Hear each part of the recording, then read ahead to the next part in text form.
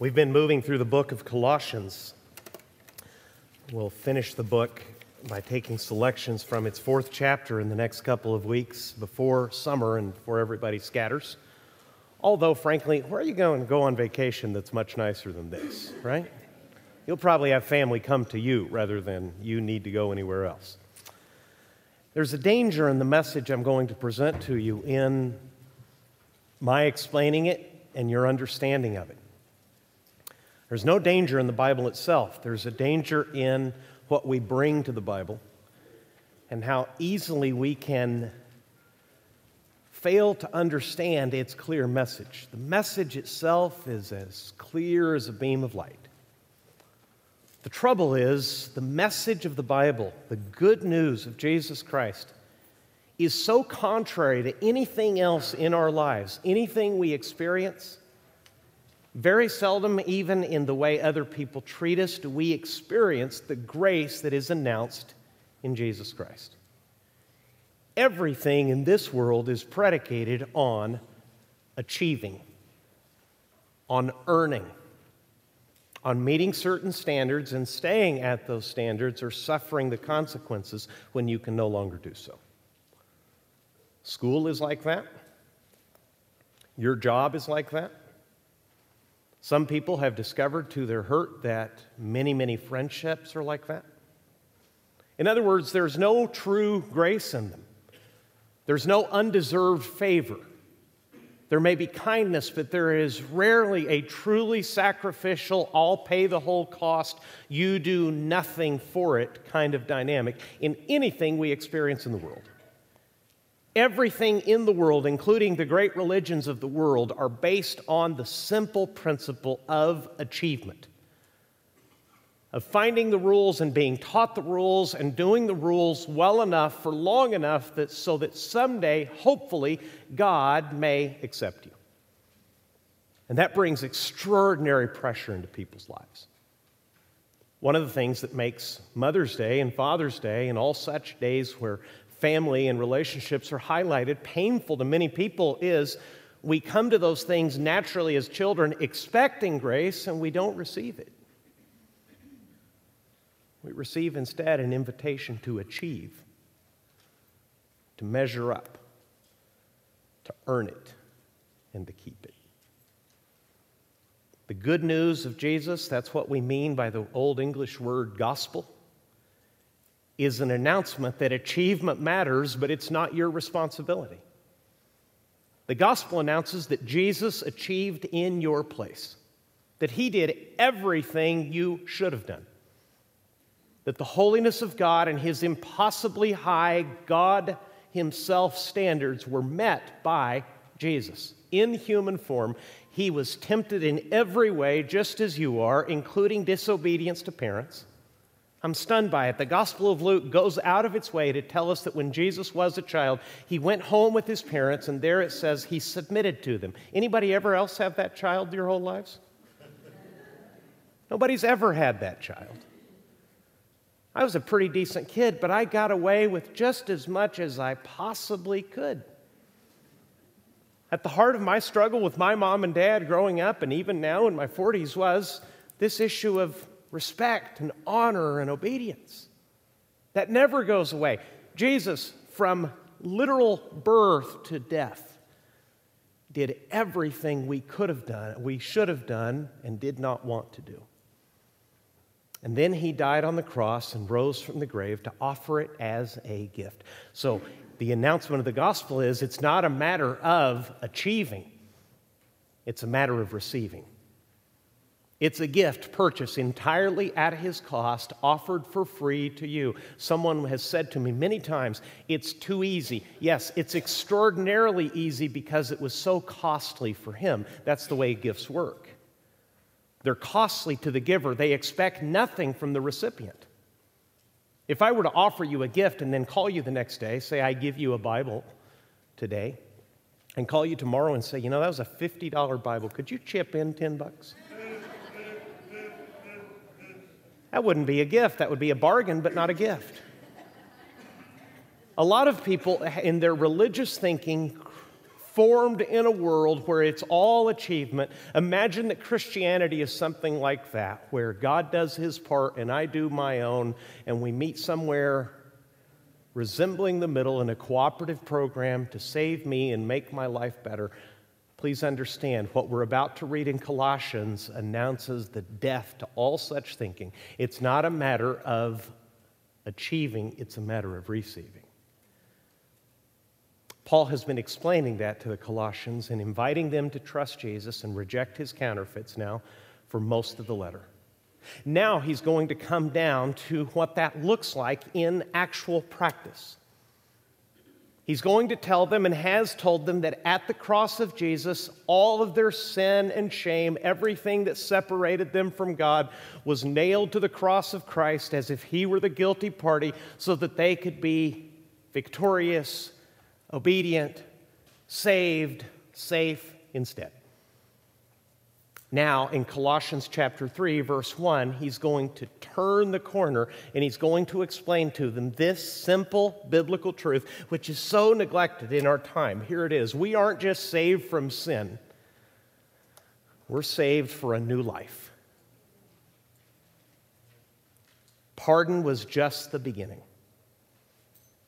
The good news goes beyond pardon for your sin. The good news announces the pardon of your sin and that it's extraordinary and life-saving. That's the literal difference between actual heaven and actual hell, but it goes far beyond that. It's not just pardon, it's actual purpose.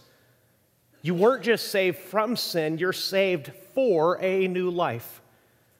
And as I read this fairly long passage, you're going to see that Paul switches back and forth between telling the Colossians who they already are and how they are to behave. And understanding that difference is the danger in this message. Because this passage is loaded with how Christians are to behave. And we hear that with our old ears that are accustomed to being told to achieve, and we say, these are the things I must do so that God will accept me. No. Let me be crystal clear on that. That's why I'm taking all this time before we even read Scripture. I want to warn you against that bias that has been drilled into our old nature and way of living, that there is a list of things, and if I do them well enough, then God will accept me. 1,000 times no. What this is announcing is that Jesus nailed your sins to his cross. That's in the previous chapter, in Colossians chapter 2. And the people who were once dead in sin are now to be dead to sin. And because Christ did this on their behalf, they died and rose again with him. In other words, they already are saved. Now, because they are, here's how they are to behave. The gospel and religion have it in completely opposite terms. Religion invites you to behave so that you can become. The gospel announces who you have already become in Christ and asks you now to live up to it, to behave in keeping with your new identity. See the difference? One says, do these things and earn a new identity. Make the varsity. Get to the honor roll. Be nice enough or pretty enough or strong enough or well-earning enough so that someone will love you and someday you might get married. Go to that interview and crush that interview and impress them and beat the 25 other applicants, and then, if you're good enough, you'll be welcomed in. On your achievement, you will receive your status. That's religion. That's life.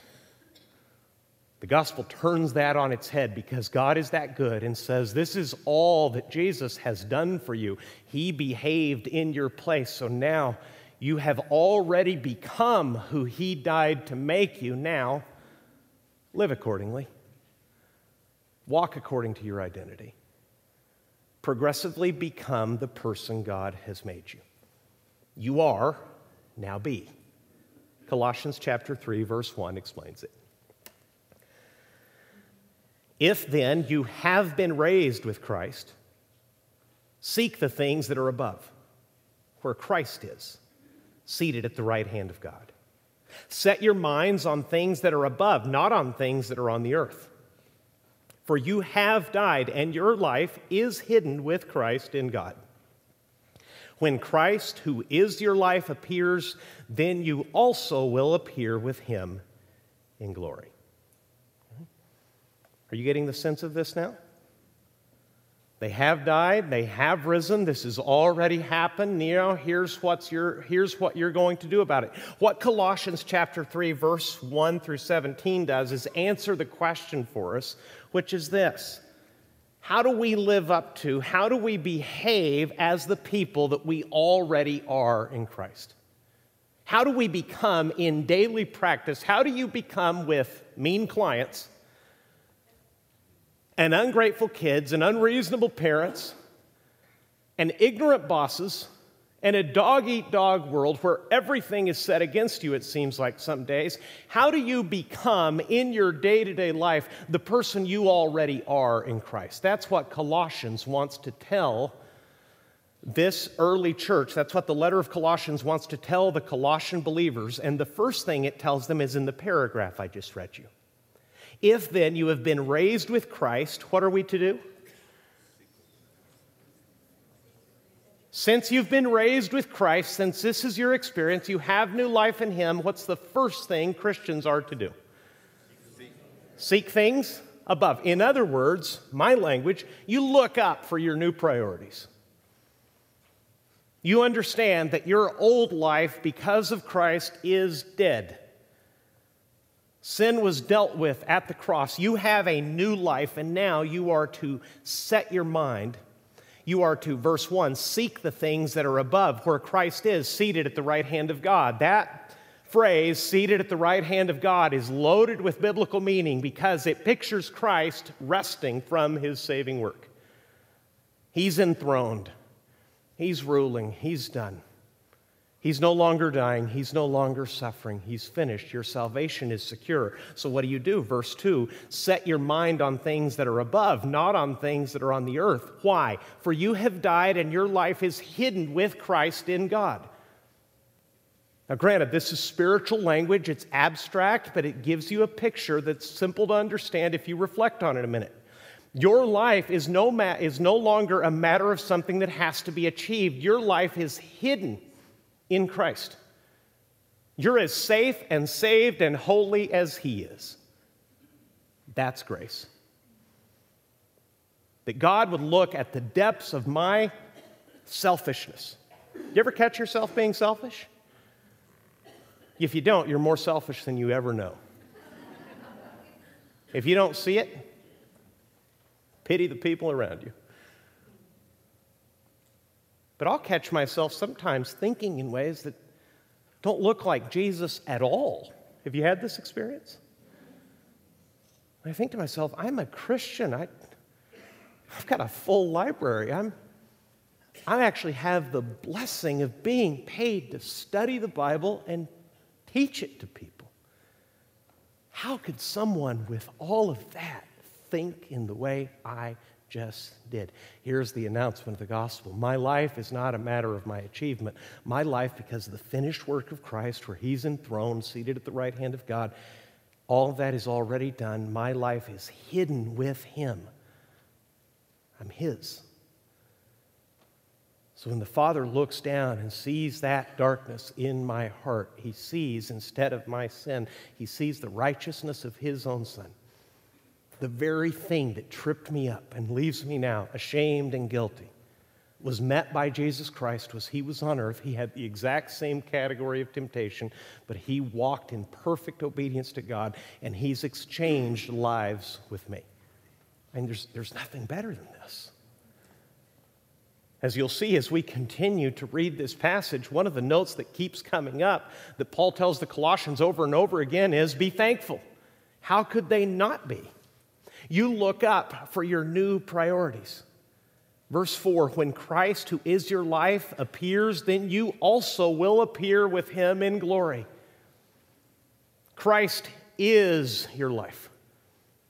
See, it's not a matter of belief. It's not a matter of a creed that you affirm and that gives you life.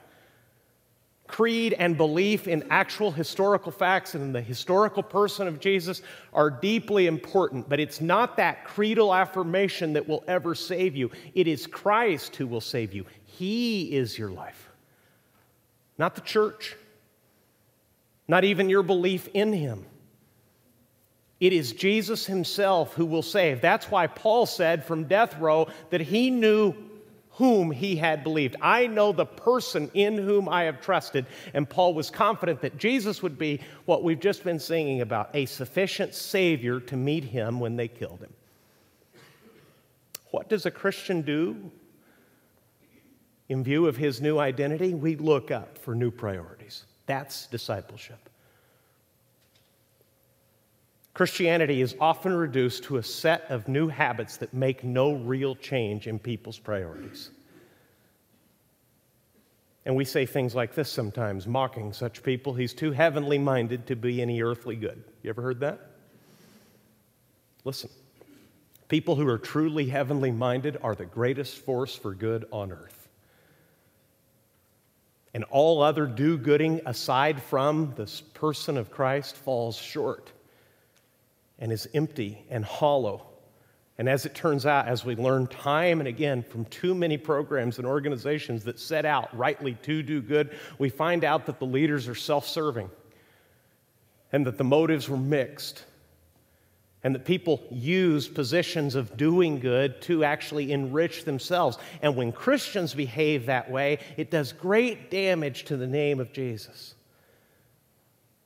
If you can't see Jesus very well because you've met some people who claim to follow him, who behave nothing like him, understand that is directly against what God's written, revealed word to them is. It says, since you've been dead and raised with Christ, you set your mind now on new priorities that will do and that will make an earthly difference. In other words, discipleship is a process of becoming who you already are, of making your day-to-day practice match the position that Jesus bought for you at the cross. So the first thing, look up for your new priorities, but Paul keeps writing. Put to death, therefore, what is earthly in you. I want to read that again, because it's so overlooked and so little practiced, including in my own life. First, Paul said, look up for new priorities. Verse 1, seek the things that are above. Verse 2, set your mind on things that are above. Make God's new revealed reality your priority. Then he says in verse 5, put to death, therefore, what is earthly in you. See, that process isn't finished. Verse 4 told you that Christ is still to be revealed. When he appears, then you'll be like him, but not yet. You're only on the road to that. Now you have a second responsibility. In addition to new priorities, Paul says, put to death, therefore, what is earthly in you. And then he gives a list. Sometimes we read the Bible, we don't let the Bible read us. Ready? Be honest before God. Don't tell anybody else. But this is what is earthly in us. And Paul says it has to be put to death. It has to be killed off. Put to death, therefore, what is earthly in you. Sexual immorality, impurity, passion, evil desire, and covetousness, which is idolatry. On account of these, the wrath of God is coming. In these you too once walked when you were living in them. But now you must put them all away. Anger, wrath, malice, slander, and obscene talk from your mouth. Do not lie to one another, seeing that you have put off the old self with its practices and have put on the new self, which is being renewed in knowledge after the image of its creator. Here there is not Greek and Jew, circumcised and uncircumcised, barbarian, Scythian, slave, free, but Christ is all and in all. A simple Bible study habit is to read looking for the things that God tells you that you are in Christ. In other words, your identity. And other things that he tells you to do, which is your behavior. This is a second thing then the Colossians are told to do. First, they said, since you have new life in Christ, look up. Your priorities aren't found here anymore. Your old way of thinking, your old goals, your old aspirations, those should die along with sin. And the ordinary, normal reader of this says, but there's still so much that is wrong in me. And Paul says, you're exactly right. There is so much of earth, this old way of living, this old way of thinking, this old way of feeling and wanting. There's so much of that left in me. And you're right. The Bible always describes reality. It's high-definition realism. It speaks of life as it actually is, not as we wish it might be. So even someone who has trusted Christ and knows Him as Savior and is beginning to lift his eyes up to new priorities finds much of the earth, much of this old way of thinking, living, feeling, and desiring in his actual day-to-day experience. What does Paul say to do with that in verse 5? Kill it. Man, that's severe, isn't it? Can I offer you a word picture that some Christians, thank God, are experiencing in our church? The people who probably experience on a day-to-day basis what that means better than anyone in our church are people who were once addicted and are now walking in sobriety. They get up every day to live a new life, but to live that new life, they know they must kill old desires. And they do it a decision at a time. They do it a day at a time. Sometimes moment by moment. They take their old way of living very seriously. They kill it. The Puritan John Owen explained it this way. He said, be killing sin or sin will be killing you. It's true. I once read a terrible story of children in a third world nation. I don't remember where. I do remember only 25 years ago, I think, that I read it. Children in a very poor country, unaccustomed to certain kinds of technology, and in the trash dump of their city, a machine that was used to give radiation therapy to cancer patients had been carelessly thrown away. As it broke apart and people played with it and things came out of it, the children found what they thought looked like and were actually marbles. That's what they were to the kids, at least. And they were beautiful and shiny and heavy. And they played with them day by day, not knowing that those materials were deeply radioactive. And every time they played with them and put them in their pocket and kept them by their bedside for safekeeping, and went to sleep playing with two of them, because it was so cool to have this new set of marbles, they were actually killing themselves. In a few years, they all became very sick, and most of them died. What were they doing? They were playing with something deadly. That's what the old life does. It invites people to enjoy themselves and indulge themselves. That list of sins we just read, they really fall into two categories: sins of sexuality and sins of anger. There's sexual immorality and there's anger, which produces slander and malice and obscene talk about other people. Paul says that is your old life. Verse 5, put to death, therefore, what is earthly in you. Here are the sexual categories: sexual immorality, impurity, passion, evil desire, and covetousness, which is idolatry. We've almost deified covetousness. In other words, the desire to have more, to get ahead of other people. That's at the very heart of our value system. That's what we lift up as success. Paul says that continual self-seeking for yourself and for possessions and for triumph over others, that belongs to the old life. Not in this passage of Scripture, but what did Paul tell Jesus? It is more blessed to give than to receive. That puts everything backwards. These things, Paul says, are those things that should be killed off. Verse 9, do not lie to one another, seeing that you have put off as your identity the old self with its practices, and you have put on the new self, which is being renewed in knowledge after the image of its creator. In other words, the moment you trusted Christ, God is in you, remaking you, fashioning you into the image of Him which sin marred and stained and made almost disappear.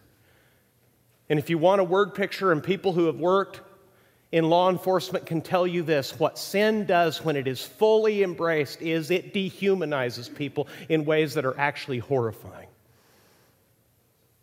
I've met some people at the very bottom and the very end of their rope that have indulged a life of lawlessness, and it really is as if their eyes were dead inside them. Because sin kills. That's what it does. Christ is life, but sin is, the Bible tells us over and over, is death. When this new way of living is embraced, it does away, for instance, in verse 11, with differences between people, including ethnic differences that cause so much trouble because of human hatred in the world. Paul says the status in which you were born into the world no longer matters. You belong to Christ. End of verse 11, Christ is all and in all. You have to kill it off. You have to put it off. Missionary colleague of mine who grew up in Korea had a terrible experience as a child which resulted in an amazing story. In the village where they lived, they had open septic tanks. Big pits that were filled progressively with all the terrible things that go into a septic tank. That's just part of life, but one day the kids got careless and 2 of them fell in. There was no harm except, they sank all the way down. They had to swim up and climb up.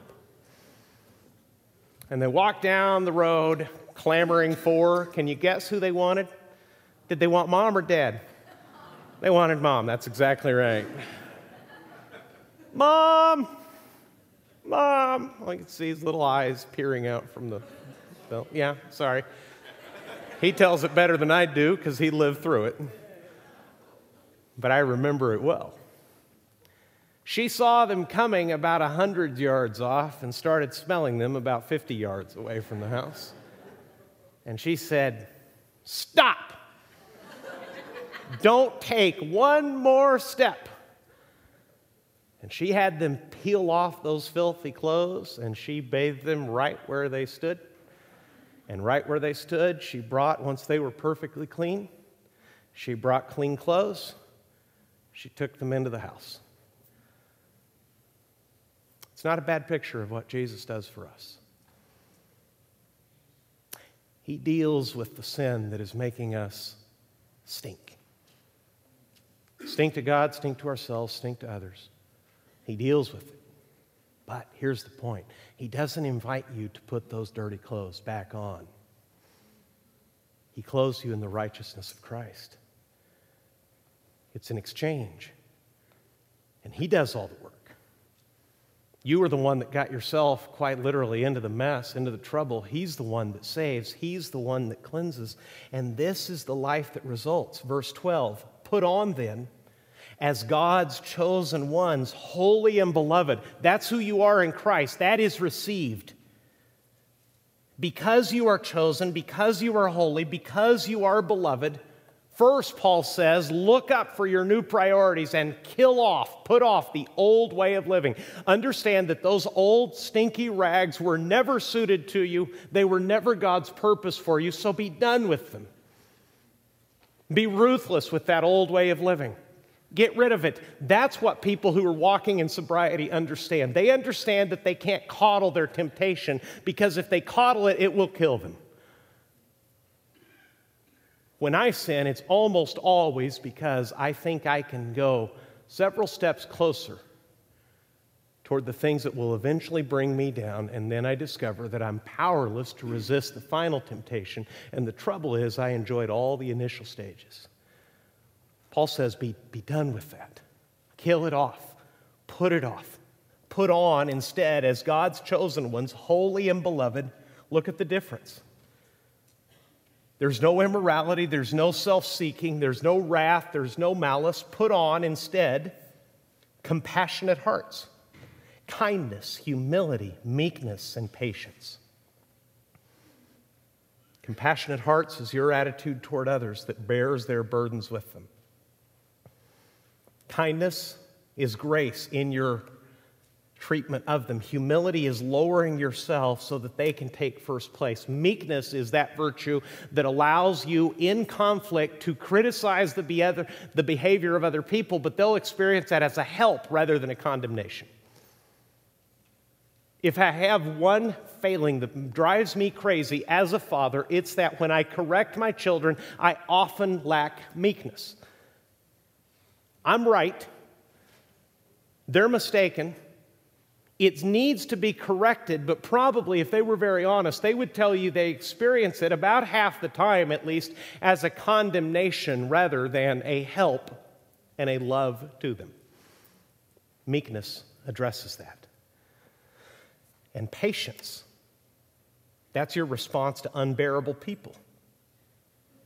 That life looks like this. You are bearing with one another, and if one has a complaint against another, forgiving each other.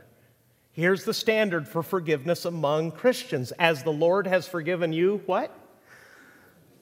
So you also must forgive. If God spared me my life, how could I insist on you repaying some earthly offense? On justice being done. If the wrath of God is coming against all of this old way of living, but I've been spared His wrath by Jesus standing between me and the holiness of God, how can I then turn to you, someone who sinned and was forgiven for a new purpose, just as I was, and say, He can forgive me, but I can't forgive you? No, that's obliterated at the cross of Christ. What are we talking about here? We're talking about putting on your new character every day. You are chosen, holy, and beloved. So you clothe yourself. You put on the righteousness of Christ. It's yours already. It's your identity. Your life is hidden with Christ in God. That's who you already are. But you must daily choose to wear it. Every single one of us chose to get dressed this morning. Some of us made better choices than others. Arguments may have been had around dinner tables. You're not wearing that to church. Why not? And that's just the husbands, never mind the kids. But putting on is exactly that picture. You have the life and the character of Christ. That has been offered to you as a gift. So you realize that you are now in Christ. You look up past this earth to your new priorities. The things that dog your steps, the stench of the old life that still lingers around of you, you're ruthless with it. You cut off its supply. You cut off its lifeline. You understand that it's not a matter of personal preference. It is to you the difference between life and death, of enjoying the new life that God gave you. Not losing it, certainly, but enjoying it, living in it, living for His purpose in keeping with new heavenly priorities. Or continuing to have only His pardon and never enjoy His purpose. Then Paul says, as you continue to kill off the old earthly things that are still with you, you put on every day these new character traits that belong to Jesus. Compassionate hearts, kindness, humility, meekness, and patience, and forgiveness just as Christ has forgiven us. What will that look like? Verse 14, above all these, put on love, which binds everything together in perfect harmony. Let the peace of Christ rule in your hearts, to which indeed you were called in one body, and be thankful. There'll be unity among people like that. Remember, this is written to a church. In other words, though Christ died to save individuals, He also died to create a loving, peaceful, unified community. A group of people who love each other so much and forgive each other so freely that the world can't help but say, that must be Jesus. There's no way they're doing that on their own. That's the point. That's why either our testimony is lifted up or gravely damaged. When we actually live the life that Christ has placed in us, there's nothing like it on earth. It breathes grace. It surprises people. It moves people to tears of gratitude. People feel undeservedly loved and accepted because we were undeservedly loved and accepted. That happens, verse 16, when the word of Christ dwells in us. Look at verse 16. Let the word of Christ dwell in you richly, teaching and admonishing one another in all wisdom, singing psalms and hymns and spiritual songs with thankfulness in your hearts to God. If you've noticed, that's the gratitude twice in 2 verses. That's the new life. That's what you're clothing yourself in. You're letting the word of Christ, in other words, Scripture, this message, make itself at home in you. You're letting Jesus walk through the house he saved and clean it and rearrange it and furnish it for his purposes. And it's going to be painful because there's things in that old house which you dearly love, that you were accustomed to, from which you drew your strength and security, but there's a new owner now. He died to purchase you. He died to bring you as his adopted child into the family. He's in charge now, and you have not only his pardon, you will enjoy his purpose, and it's going to be wonderful. And here's the bottom line of what that looks like in actual practice. Whatever you do in word or deed, do everything in the name of the Lord Jesus, giving thanks to God the Father through him. All of life is transformed. Every word and deed is to be offered to Christ, because you weren't saved just to enjoy God's pardon. You were saved to have a new life. It was purchased for you by Christ. It is offered to you by his grace alone. Listen carefully now. What is earthly in you was dealt with at the cross of Jesus. What remains now is for you to walk out your new identity. Taking your eyes day after day, choice after choice, learning to take them off this earth and looking up for your new priorities. Recognizing that the stench of the old life and those tattered old rags are no longer a suitable set of clothes for you. They never were. Enjoying instead the righteousness of Christ, which he died to give you, and walking that out day by day by day as you daily choose to behave like what you are, a Christian. Saved from sin and saved for new life. Can we take it to the Lord in prayer, please? Would you bow your head with me?